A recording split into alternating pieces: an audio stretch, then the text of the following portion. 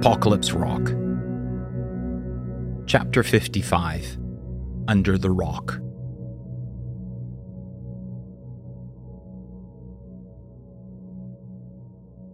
He stumbled through the forest, dragging the weight of his heavy clump-arm along with him. His hand crushed inside by the bronze cylinders. The voices in his head had slowed to a more hypnotic pace, fading in volume and intensity. Moon, regret, ancient, hungry. As he passed a bluff, on one side the downward slope was clear of trees, and he could see the server building below in the distance, glowing and getting smaller as he traveled further through the undergrowth. Just before it left his view, there came a flickering of shadows, of bodies in front of light, cast up against the translucent walls. He hobbled past Cassandra Lake, the black pool mirror still, even in the gales. His limbs felt like they were flapping about, becoming ever more weak and disjointed. Above, the powerful winds cleared away the remaining scrappy clouds, the cold stars twinkling up in the vastness. He pushed into the pitch-black forest, the low branches of the evergreens whipping against him. He struggled up, over the soft stump of a tree so rotted that it must have died 100 years ago. He slipped down the other side, the clump of cylinders on his hand clinking as he landed hard on his backside. He stifled a yelp. Moisture seeped through the bottom of his trousers, soaking cold on his buttocks. He leaned back against the fallen tree in exhaustion and looked up. Through a gap in the canopy, the stars slid and spiraled about, cutting long traces across outer space. They sparkled behind the black-on-black silhouettes of heavy branches that twisted like a kaleidoscope, tails flitting and maws chomping. He closed his eyes and the blackness took on radiant depths. The nervous force which had carried him thus far was failing. He was lost. After a while, he opened his eyes. The moon had moved close to the western horizon and shone a little metallic light through the trees. He was in the middle of a clearing. Around him loomed rocky mounds covered in ferns and moss.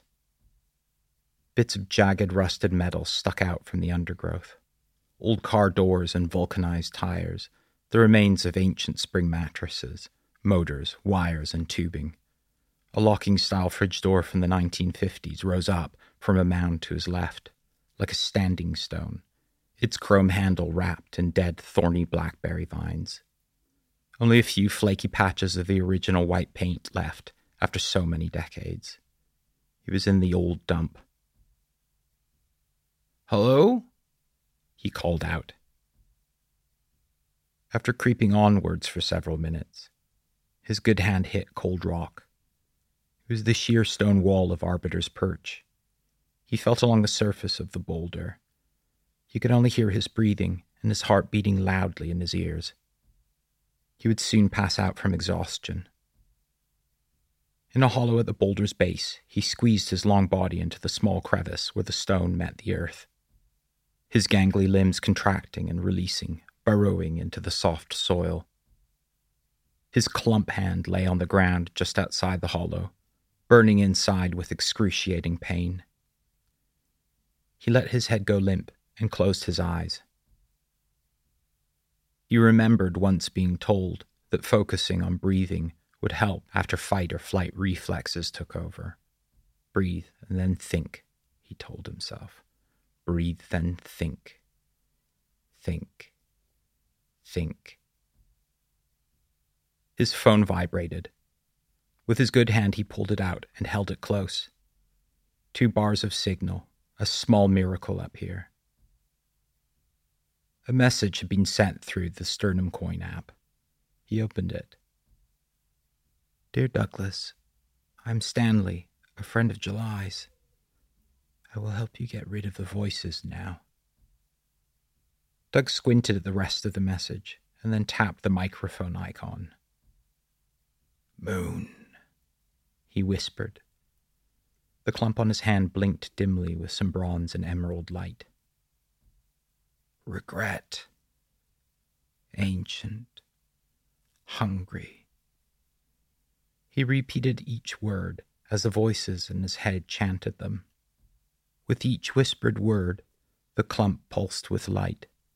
A large green check mark popped up on his screen, and his phone vibrated lightly. He recited the last word in the sequence. Kingdom. Then his phone vibrated, and a grid of blurry thumbnails popped up on the screen. Verify that you're a human? Tap each image with a fire hydrant in it, then press next. He squinted his bleary eyes and tapped each square that showed a fire hydrant, then pressed next. A message popped up on his screen. Timeout error. Please email info@gy-app-it-group2.org to report. Above, the stars swirled in the clear night sky. The thick branches of evergreens shifted about in the occasional gust, making the stars seem to flick on and off. He could feel himself fading again, but it was silent now. The chanting in his thoughts had stopped. His clump-encased hand had numbed. Then there was the stench. I've been waiting for you, Douglas. Decaying guts and a stew of maggots and shit. Old wet dog farts. Half-dried urine and rancid dead mouth halitosis. The boy in the woods' mouth reeking so close that Doug could feel the small hairs on his ear tickle at each word. Is that you? Doug sputtered. From the woods. He still couldn't see a thing. July said you would help me. The boy continued in his phlegmy, prepubescent voice, as if he hadn't heard Doug. Translated roughly, it's called Apocalypse Rock. The white men named it Arbiter's Perch. But you can't judge anything from out there, really. Can't see the forest for the trees. He giggled. Distant gunfire echoed through the woods. That's what they're all here for. The end times of the old times, all to start the new times. They can't have it. No one can, the child continued. But where are they, Douglas? Where did you hide them? My hand. Doug tried to shift the weighty clump. It tinkled a bit in the dark. The boy in the woods giggled again. Good Douglas, you did so well. Doug thought that he was going to vomit from the stench.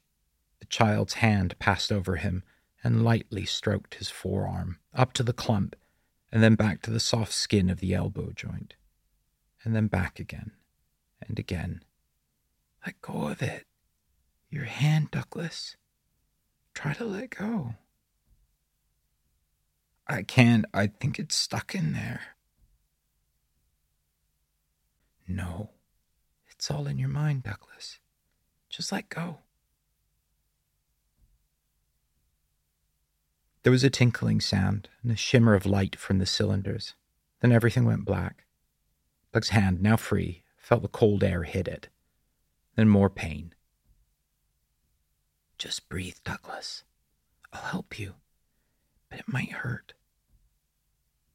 The boy in the woods gently unraveled the bandage from Doug's hand. The dim, dirty green light of the cylinder reappeared. Doug could see the indistinct and crushed lump of flesh that his hand had become. The boy in the woods held the cylinder in his palm, gently caressing it with his fingers. But rather than the hands of a child, his hands were gnarled, veiny, calloused, the hands of someone older than the hills. At each caress, the cylinder pulsated. It hovered in front of him, a bioluminescent creature in the deep sea. A dog barked, more distant gunfire.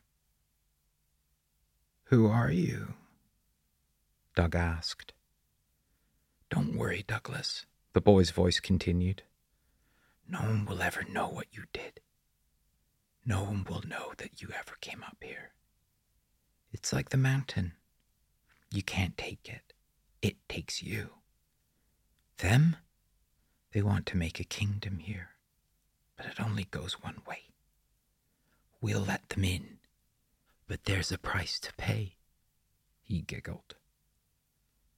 The dim glow from the cylinder in the gnarled hands came closer.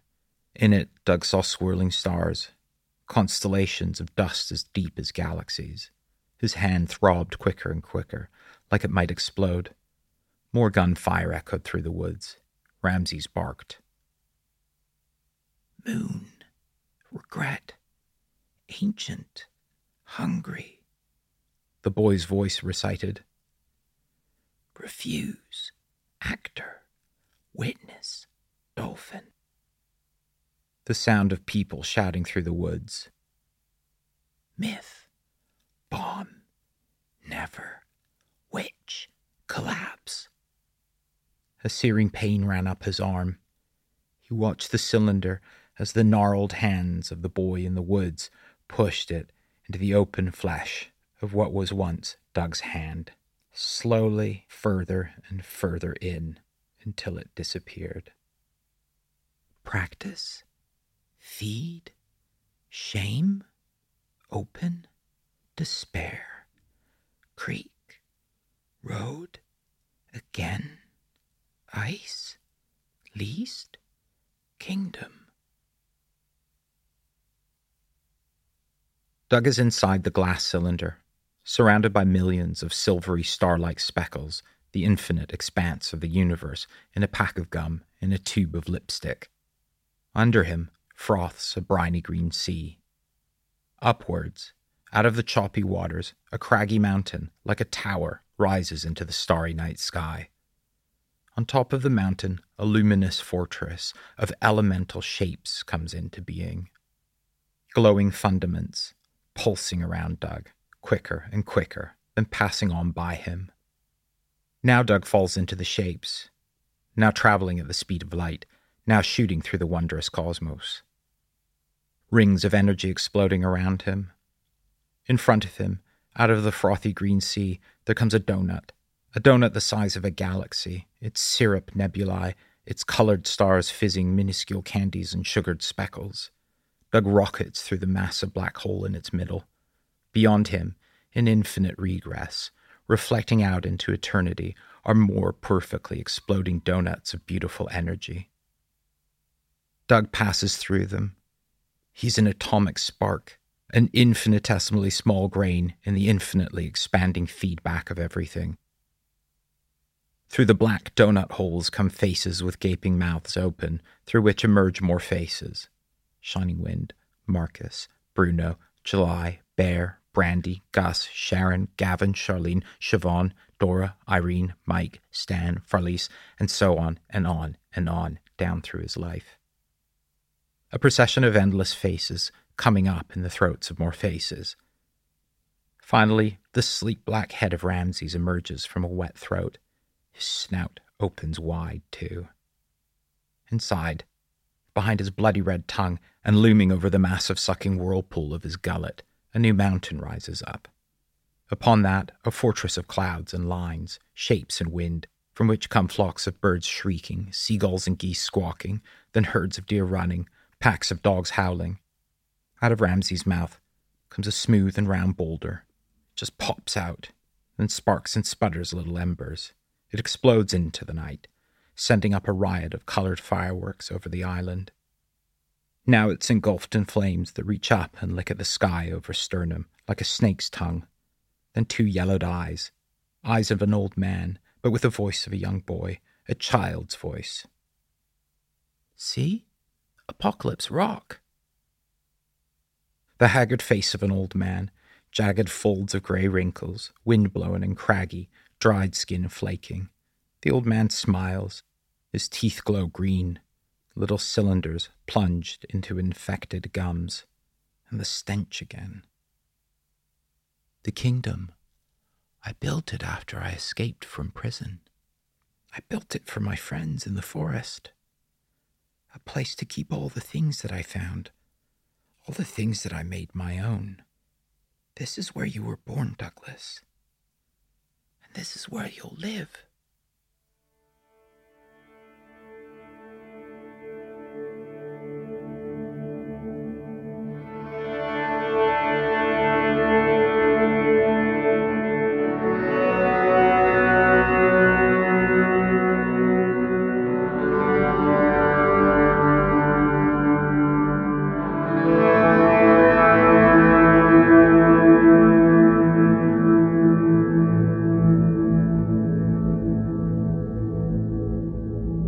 Apocalypse Rock is written and read by me, Nate Budzinski. For more, go to apocalypserock.xyz. Please rate and review the story wherever you may have found it, and please share with any friends who you think might like it.